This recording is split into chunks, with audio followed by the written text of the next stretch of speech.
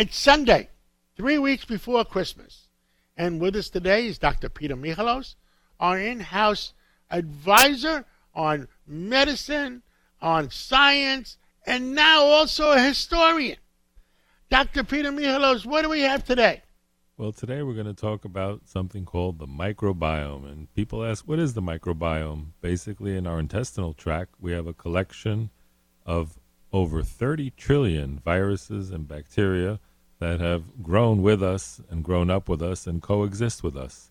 And these are involved in the digestion of foods. They're involved in the breakdown of foods, the transit of basically how we function and our bowel movements, and our immunity also. We now know that probably about 80% of our immunity is handled in the microbiome of our intestine. The interesting thing is you think about your intestines as being inside you, but it's actually inside out. It's actually the outside world, and our nutrients communicate with the inside world.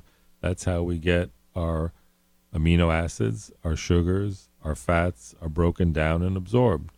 We now know that depression, anxiety can also be affected by the microbiome.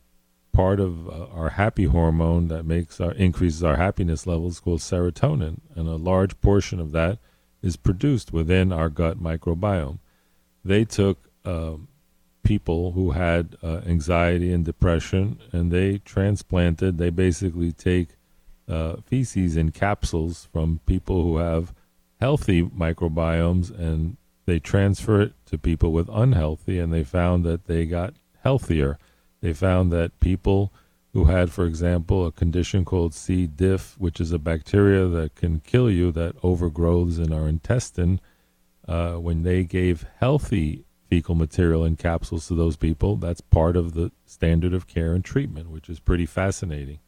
So mental health and depression are associated with the condition of our intestinal tract. The other things that in the Journal of Cell, there was an article and a group in... Let me ask you, Doctor, when, under our discussions over dinner, I'm taking now a probiotic for our stomachs to add in additional...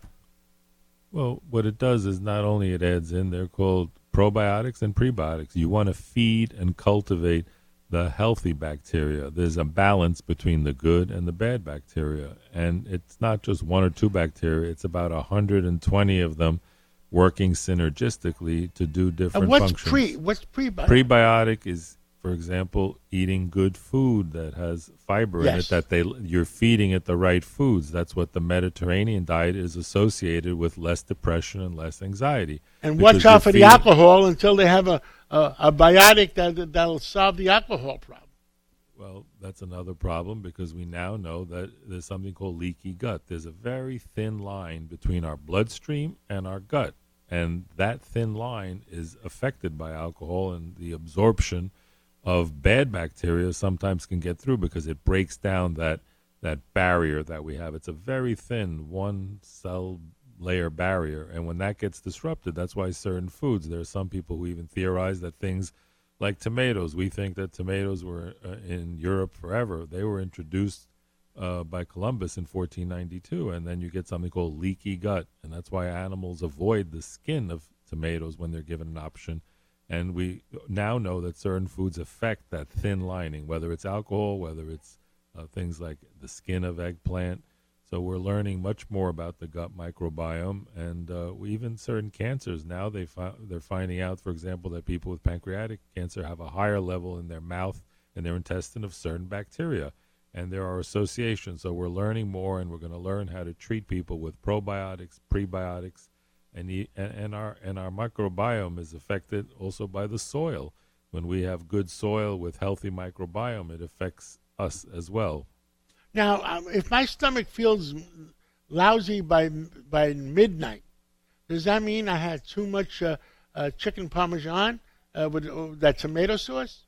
It might mean that you may have fed some of the bad bacteria. And yes, if you have certain things that disrupt the wall, think of it as inflammation. When bad bacteria are able to pass the intestine and get into your bloodstream, that generates inflammation.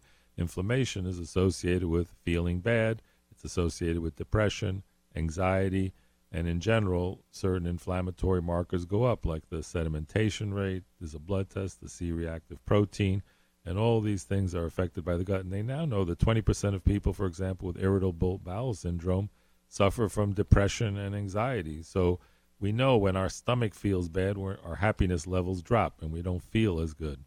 Now, what should I take at midnight? I mean, if I don't want to take that stuff, I don't want to mention brand names, fizz, pluck, whatever it is. Plop, plop, fizz. Oh, what a relief it is. That was the song. But what should I take instead?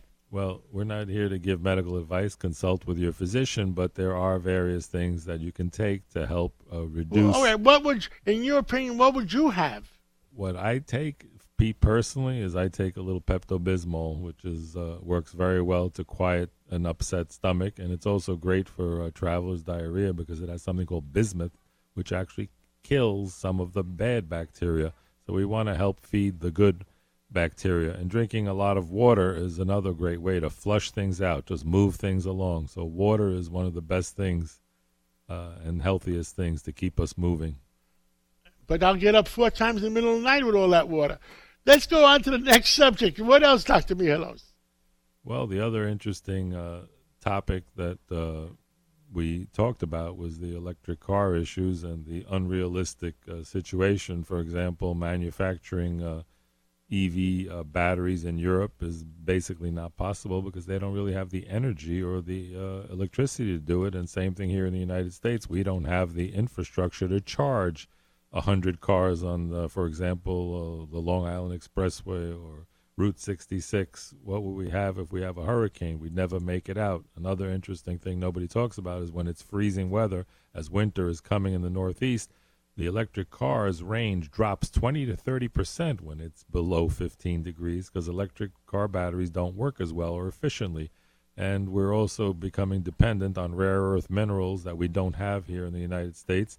And we have to address our supply chains, whether it's rare earth mineral for batteries, whether it's the materials for our antibiotics, our antidepressants, and our whole healthcare system is very important and dependent on having the raw materials. And right now we need to have an Operation Warp Speed as a country to start making all our medicines here in the United States.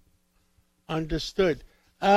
Anything else? We got about 30 seconds left. Anything else you want to say? Well, we want to tell people to start preparing and getting healthy for the new year and start making your New Year's resolutions to listen to WABC to find out how to get healthier and stronger and happier with all the health tips that we provide to our people, and also to be careful and stay hydrated. And if you're not feeling well, try to avoid your loved ones and other people so we don't transmit as many colds and viruses this winter.